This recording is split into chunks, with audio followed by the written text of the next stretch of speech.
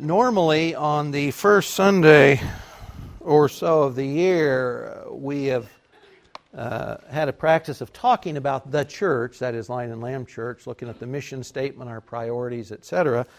Because that was done last May 20th to be exact, 2007, I'm not going to do that this morning.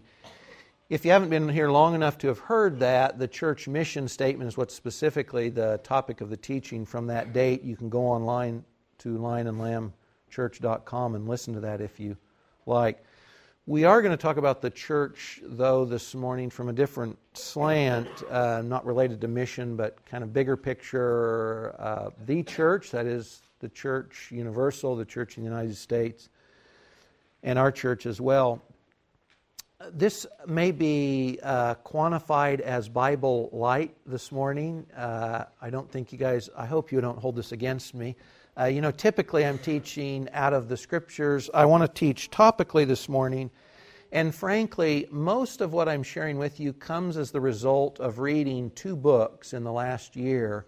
And both of them have had a significant impact on me, and that's what I want to share with you this morning. Both have to do with the church and also with us as individuals and how we as individuals impact the church as well. So this may be a little rambling. It's not biblically centered as the teachings would normally be, but I think the topics and the message is important enough. We need to hear it, and we will frame it a bit in the context of the Scripture.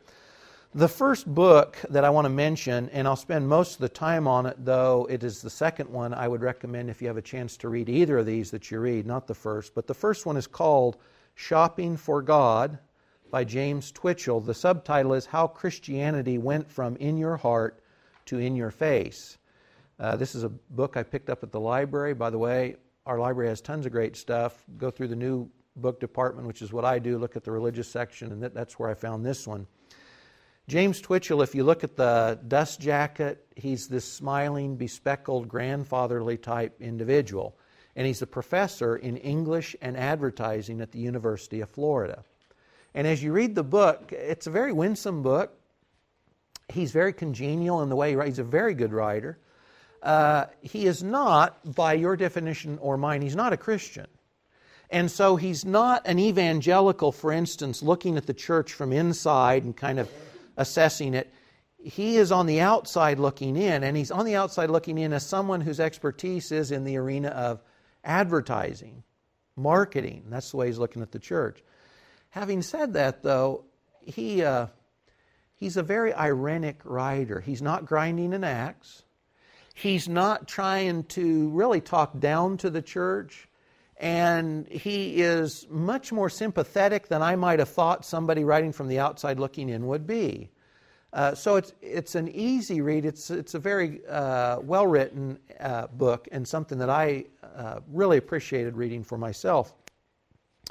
He is, by his own admission, I thought this was interesting, he calls himself an app-atheist. Have you guys ever heard this term? I assume it's a combination of apathetic, theist. An app-atheist. He describes himself this way: someone disinclined to care all that much about his own religion and an even stronger disinclination to care about other people's. This is a phrase someone else coined and defined, and he's using it of himself. Having said that, though, the fruit of his work and his book is pretty hard to speak against because it's factually and objectively written. He did his homework for this book, and that means that he went to the churches he writes about. He was on their email list. He talked with the leadership of these churches. He sat with the people who attend these churches, and he talked with and interviewed them as well. So he's not someone who's just putting the church down from outside. He's been in it, he's visited it, he's listened to it, and then he's assessed it as somebody who looks at marketing.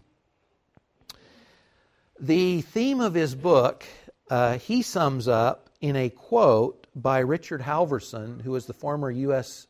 Senate chaplain. And Halverson said this about the church: "In the beginning, the church was a fellowship of men and women centering on the living Christ." That is, early in the history, that's what the church was defined by.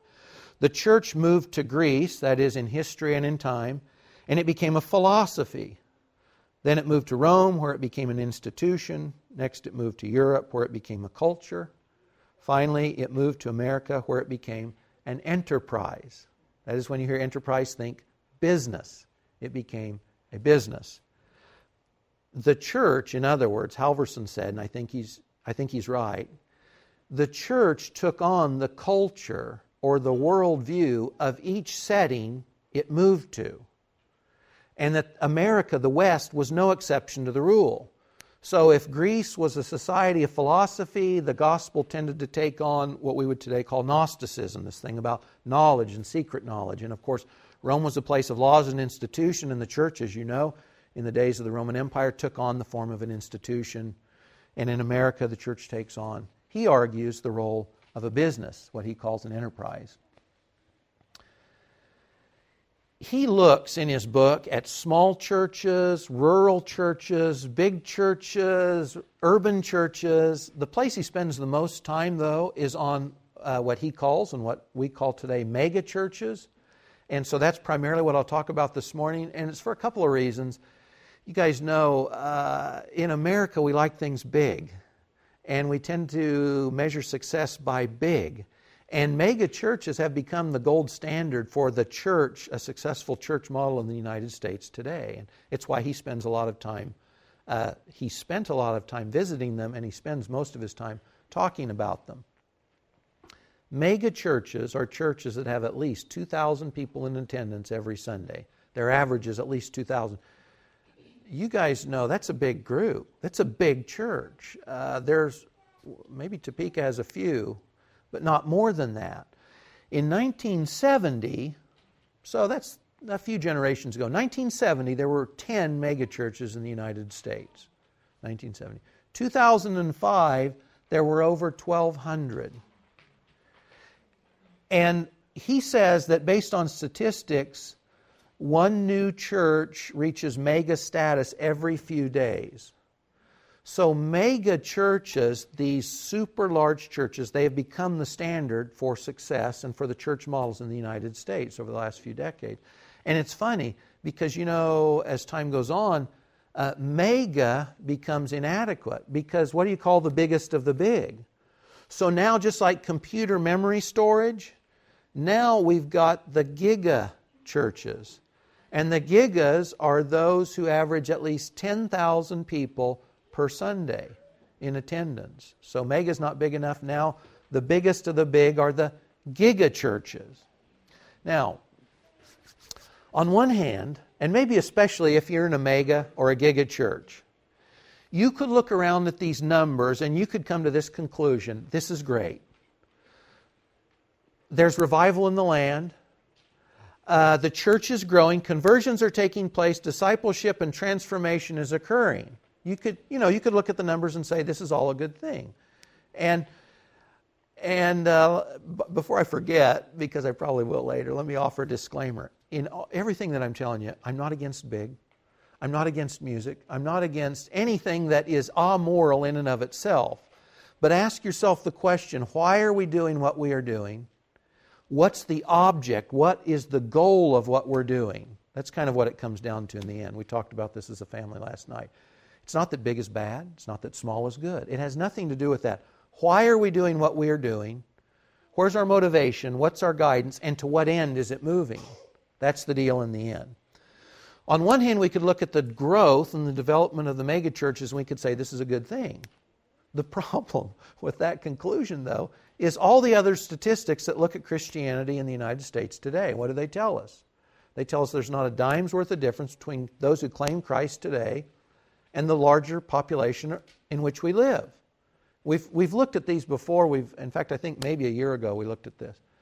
Statistically, the George Barna report, anybody else's statistics that you look at, Christians, those who name the name of Christ, those who inhabit our church, mega churches, giga churches, statistically divorce as frequently as those who don't call themselves Christians. Give very little more than those who don't call themselves Christians. In any of the important ways in which you'd quantify lifestyle transformation, because of course being a Christian means you're different than the world. Christ saves you out of it and He begins this process of transformation. Well, if you've got the rise and the growth numerically of all these churches, but at a transformational level you're the same, what does it tell you? The numerical growth has no indication, no necessary correlation to what God is doing as opposed to what man is doing in the world today through churches. And you guys know, if man can pull it off, it's not necessarily what God's doing. God does God's business. If you and I can pull off something, it means, simply by its definition, it's not spiritual, it's carnal. It doesn't mean that we don't invest and God doesn't use us. I don't mean to say that. But if we can pull things off in our own energy, with our own expertise, it's not God. And I think to a large degree that's actually what the church has rendered itself down to today. So Twitchell's observation is the church in the United States is just another business. It's just another business. And it's a little hard to dispute much of what he says. Think of this. If you look at megachurches, and by the way, this is something I've studied for 20 years at least, and I've gone to the conferences, and I've had the discussions, and we've talked about this as a church in the past, about if we wanted to grow, this is what you do. And I can tell you this is what you do, because this is what all the experts, church growth has been a business and a movement for the last 2 decades at least. There's a formula. Follow the formula like any other business and start a successful church. And it goes like this. Do your market research. Find out who your clients are. Do your market research. Have an advertising plan and a budget. And you advertise like any other business. These are interesting. You must have a professional quality worship group. Sean, I don't think we're there. And it has to be as good as what anyone hears, as good as ours is, by the way. It has to be as good as what someone hears on the radio or goes to a concert to hear. And one of Twitchell's points, and I think this is important, and I think to some degree this is where all of us live, he says one of the things that churches sell is rapture, this sense of transcendence. And so the music becomes important because, you know, if you've been to a secular rock concert, and I went to tons of these when I was young, there is a sense of rapture. There is a sense of transcendence because there's an emotional sensory overload. And part of that occurs through the loud music and the emotional appeal of the music. And I love music. No problem with music. No problem with loud music. But Twitchell says this is part of what the church sells, and it's why these mega churches all have professional quality worship groups. It's part of the product. It's part of the sense of rapture. The words are different than would be sung at a secular concert. But it's the emotional sensory overload that he says is part of the product that's being marketed by the church. That's why you have to have this professional quality music group. By the way, he's talking to these guys who run the sound at these churches. Bill, I thought this was interesting. They boast that they've got better sound equipment and better light shows than the Rolling Stones. Literally. Because that's their competition. In the market, that's their competition. That's who they're competing with. So you have to have this highest quality musical product to market. The talks are talks, they're not teachings, typically. And if I go over the line, if I'm too negative, forgive me. They're not teachings, and they typically are not biblically centered. They're Bible light, as my teaching is this morning. They're not teachings out of the Bible. They're felt needs. So I want to come in and I want to talk to you about things that are where you live, emotionally compelling to you. There's nothing wrong with that either. But if it doesn't go further than that, it tends to become entertainment and feel-goodism. And that's also part of what he argues they're packaging. And then typically there's a small group venue for everything under the sun, from fishermen and motorcycle ridings to single parents. I mean, you name it, on and on and on. And the megas have become, and the gigas have become cities within themselves in which they provide every good and service you could imagine. Part of this too, he does say this, like a business, the bottom line is important. And in many of these churches, they aren't just selling rapture in the service, they're selling products from the time you enter the door. So they're retailing everything they talk about in the forum. When you enter the door, you enter a retail arena where you can buy every book You start wondering at some time, when does what I'm doing become something that the church is helping others with versus I'm a business, the kind of thing Jesus chased out of the temple? And I think he argues, and I think we're way past that. But the megas at some level, and by the way, I know there's godly people, and I'm sure all of these churches honoring Christ. It's not that I can look at one church or one person and say that's all bad, it's all good, etc. We all bring mixed motives. But again, looking at how is it generally characterized, I think that's my concern. The megas tend to look like big box retail stores. They're big, like Barnes and Nobles. Or they're like McDonald's. In other words, we've realized that the American market gravitates towards big in every area that you can think of. And so we all start producing the same goods and services because we know it sells. And in this market, in this culture, it's what you can be successful at. And so you could go from one mega to another and they'll all pretty much look the same. Different building style perhaps, but they're all basically following the same formula. So you could go from one to another kind of like a McDonald's. And it's because at the end of the day they're taking their cues from the market. That is, I do the survey, I see what people want, and I sell them what they want. The problem with this is it's backwards, isn't it? Because that's not the church. The church is one foundation. The song we just sang, we're supposed to be taking our cues from a different source, not the market. But that's typically what happens. It's a cultural standard, not a biblical standard. And the church ends up looking like the world around it. It becomes another variation on the same theme. In fact, we just finished a study in Revelation. The church in the West, the church in the United States, looks like the church of Laodicea, the last church Jesus writes to in Revelation chapter 3, which is wealthy in all the ways that don't matter. The churches are wealthy in all the ways that mean absolutely nothing in the sight of heaven. And I think in general that's where the church has landed in the West. Now, we might sit in the small lion and lamb and say, we have no aspirations of mega. We're not studying the market. But the truth is, any of us can be motivated by the same things. It really is, where are we taking our cues? Not only what are we doing, but why are we doing it? And to what end are we doing it? So you and I, in a small church, we can be motivated by the same deficient motivations that I think are, by and large, motivating the development of mega churches, which is, I feel successful if I'm in a big group. I feel better about myself. That's not Christianity. Or I feel better if I can give someone else a sense of an emotional high, let's say. And that's fine as far as it goes, but that's not spiritual transformation.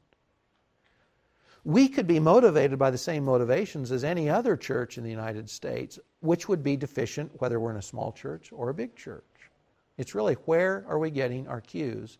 Are we being transformed to look like the world, or are we being transformed to look like Christ? Scripturally, I've got a couple verses and that's all, but the truth is we could go on and on and on about what God's call to the church is. But here's just a couple. 1 Timothy 3:15. Paul writes to Timothy, he's at the church in Ephesus, and he says this, I'm writing so that you'll know how you ought to conduct yourself in the household of God, which is the church of the living God, the pillar and the support of the truth. Paul says to Timothy, the place you serve is God's house, not yours. It's God's house. It's God's directives.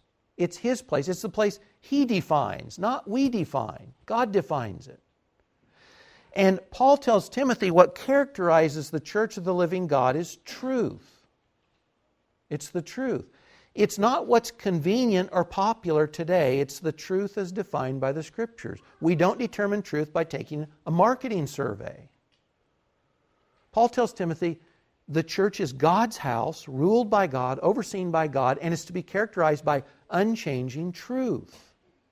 That's the goal. That's what should characterize the church today. Or think of this, Titus 2:14. Paul says, Christ gave Himself for us to redeem us from every lawless deed and to purify for himself a people for his own possession, zealous for good deeds. Purify, that's transformation away from what we were. Transformation, not towards the world, but away from the world. Zealous for good deeds. That means we're characterized by the transformed life in which the investment of our life is changed to the things that matter to God, not to the entertainment value we see in something or don't see in something. Or Jesus to the disciples in John 17, verses 11 and 14, where Jesus says that His followers are those who are living in the world. And by the way, this, in anything I'm saying, it doesn't mean that we become monastic. We're not isolationists. Jesus says we're to be change agents in the world. But He says in verse 14 that we're not to be characterized by those who belong to the world. This goes back to the Sermon on the Mount. We're to be salt and light. It's not that we remove ourselves from the cultures. It's not that we don't make the message of the gospel culturally relevant. But it's that we don't become transformed into the image of the culture itself. That's the difference. And our lives are to be characterized by this transformation to the kind of things that God finds valuable, not to our own entertainment. Think of this too. The term church, when you translate the Greek, it's ekklesia, and that's ekklege. It's out called. So we'd say the church is a called out group. If the church looks like the culture, we've entirely missed our call. Entirely. Because we're supposed to be the people who are defined as those who've been called out from the larger group they started in. So by very definition, by the essence of what the church is, we shouldn't look like the culture around us. We should be transformed into something that resembles Christ, not the polluted culture we live in. Acts 2, when Peter preaches to Jerusalem, he says, be saved out of this perverse culture. 1 John says the world, that is the cosmos, the system that you and I live in today, by which, by and large, the church is deriving its direction. John says the cosmos, the world we live in, it's passing away. If you and I take our cues from the world that's passing away, we're investing in sand and dust. It's all wrong-headed. We're starting from the wrong starting point. Each local expression of the church is supposed to be a place of unchanging truth where people are honoring Christ in transformed lives and good works. So we can have all these numbers that look statistically important and entirely miss our calling defined by heaven and by Christ. The church is called to be, by the way, key word this morning, unique. We say God, unique means other than, different than. God is ultimately in the universe. He's the only thing or person or entity who's ultimately unique. There's no one else, nothing else like God. But as those who are reborn in His image, we are to be unique also. And in this transformation process where we become more like Christ, the funny thing is, we're transformed to look more like Christ, but in that transformation towards conformity, we actually gain, in the fullest measure possible, the unique qualities God means us to have. So when we're transformed into the image of Christ, we become as unique as God means us to be. When we're transformed by the culture around us, we become like everything else around us. We don't become unique, we become the same as everyone and everything else. Success for you and I and for the church is to become the unique people and the unique church God means us to be. It's not to be like everything and everyone else. It's to be unique in the ways God means us to be unique. Along this line, Ephesians 2:10, Paul says, we as Christians and as the church, we are God's workmanship, created in Christ Jesus for good works, which God prepared beforehand that we would walk in them. We are God's workmanship, which means God wants to put His stamp on us. The forces that impact who and what we are, God says those should be His forces, not the world's. And as those living in the world, we feel tensions and pressures to be conformed to look just like everybody else. God says, though, we're His workmanship. We're a piece of work. He's working on us. We're the pot. He's the potter. However you want to think of that. We're supposed to be taking God's image because we're His workmanship. We should be unique in God's image. Or also Romans 12:2, Paul says, don't be conformed to this world. Most of us as Christians try to be conformed to the world. We don't want to be different. We don't want to stick out. We want to look like everybody else. We want to be safe in the huddle. Paul says, don't be conformed, but be transformed by the renewing of your mind. As we gain a hold of the truth in our mind, that changes us into the image of Christ. Don't be like everyone else around you. Be transformed. The other book I read, and frankly, the one that made the greatest impact on me, and which I'm giving somewhat short shrift this morning, is a great, great book. It's a little deep. It might be hard to wade through, but it's well worth your time. It's called The Listening Heart by A.J. Conyers. A.J. Conyers was also a professor. He taught at Baylor in the theology department. He died a couple years ago of cancer, a fairly young guy, I think still in his 50s. That's one book on the things we're talking about. The other one you could read, written at a more popular level, is called The Call by Os Guinness. This book, I think, is 2 or 3 years old now. Also an excellent book along the lines of what we're talking about this morning. Conyers' title to the book, The Listening Heart, I'm reading the book and I'm thinking, I don't get it. Why is it called The Listening Heart? But it comes down to this. Conyers says that as Christians, we respond to God's call. Our life is characterized by a response to God's call. So that we should have what he calls a listening heart. Because we're supposed to live life as those who are responding to God. That is, we don't choose everything for ourselves, but we respond to God's word, to His call, to His leading, to the ways He's gifted us, to the places He's put us, etc. So that Conyers says to be successful in this life, we have to have a listening heart. So we listen to what God's saying and then we respond. He talks a little bit about history, and one of the things he says is that the world typically tries to render everyone down to the same, functionally the same, what he calls equality. One of the things he talks about is the Industrial Revolution. You know, before the Industrial Revolution, if a potter made a pot, every pot was unique, right? Because it was a separate piece of work done by a unique person. When the Industrial Revolution came along and we devised the assembly line, people became, in a sense, cogs in a wheel. Because now you're kind of like a part of a machine. You're doing one aspect in an assembly line fashion. Well, he said this translated into culture. So that there became this tendency, just as a process produced the same thing, part after part after part, people and culture started taking on this same thought that we should be interchangeable, we should be equal. Feminism at some level makes the same argument. We should all be equal. Well, his point in this is, if you're equal like everyone else, you've lost your value. You've lost your call. You've lost your significance. If you and I are interchangeable, if you're gone, there's no loss. If I'm gone, there's no loss, because you just plug in another identical piece. Conyers said this, and this, all of us are at different places at different times in our life. This book changed the way I looked at my life entirely. It changed the way I looked at Lion and Lamb Church. It gave me hope for the future. And this was the key line in the book for me. He says, if we're all equal in every way, one will do as well as the other. But if we belong in different ways and for different purposes to the same body, then our gifts are needed and our lives are valued precisely because we are different. Let me read that again.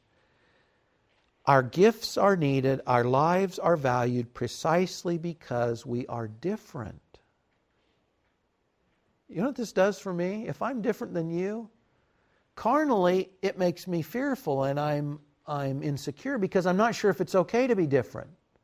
Or if I look around and say, Dan's successful because Dan does things a certain way. Well, then I might say to myself, well, I've got to be like Dan because then I'll be successful. But I'm probably not like Dan. God probably didn't make me like Dan. So if Dan's my model, if being like Dan because Dan's successful, that becomes the model, I have to give up whatever God made me unique in to become like Dan. When I do that, I lose my value. And I don't mean intrinsic value, Made in the image of God, I mean functional. So Conyer says it's the way we're different from each other that matters, not the way we're the same. This makes sense. Guys, this gives me hope for me and for you and for this church and for other people. You know, if you're wacky, that's okay. If that's the way God made you, that's a good thing.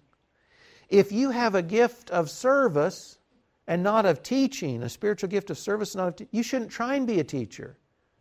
You should use your gift of service. This is transformational. I just think our thought processes and the culture around us tends to make us like lemmings. We want to be like everyone else. We want to look like everyone else because we think that will make us successful or remove fears or whatever. Conyer says the opposite is true. If you give up your unique qualities, you're giving away the way God means to use you and bless others. God doesn't want you to look like everyone else. God doesn't want this church to look like every other church. This can revolutionize the way you look at life, your investment, the church, whatever. We don't have to look like another church to be successful. In fact, anybody who comes here for any length knows we're not like other churches. Well, I might start thinking that's a liability. But I read this and I remember, no, it's the uniqueness that makes us strong. That's the thing God will use. There's lots of other great churches. There's lots of other great Christians. It doesn't demean anyone else. But it elevates the unique ways God makes us as individuals, and it elevates the unique ways God calls us as a church. We shouldn't look like everyone else individually. We shouldn't look like every other church because that's not the way God's wired us or called us. To have a listening heart is to respond to the call God has on us as individuals and as an individual church as well. Robert Frost said years ago, the best things and the best people rise out of their separateness.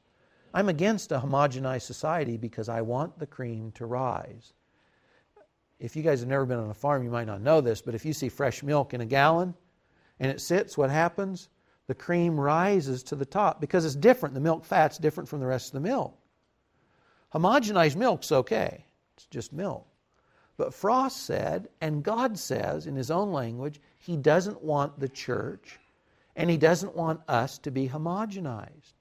He wants the cream to rise. The distinctives about you and me and the church should rise. We shouldn't take our cues from each other in that sense, or from other churches, or certainly not from the world. We should take our cues from the person and the call God has for us, and the church and the call God has for the church. Let me wind down with Ephesians 4. If we're a Christian, we share tons of things in common with every other Christian in the world now and through history and those that will follow after. And in Ephesians 4, Paul talks about commonality and diversity, and he does so in the same context, in the same chapter of Ephesians chapter 4. Paul says this, related to unity, related to what we share in common. He says there's one body, that is one church, universal, one body of Christ. There's one Spirit.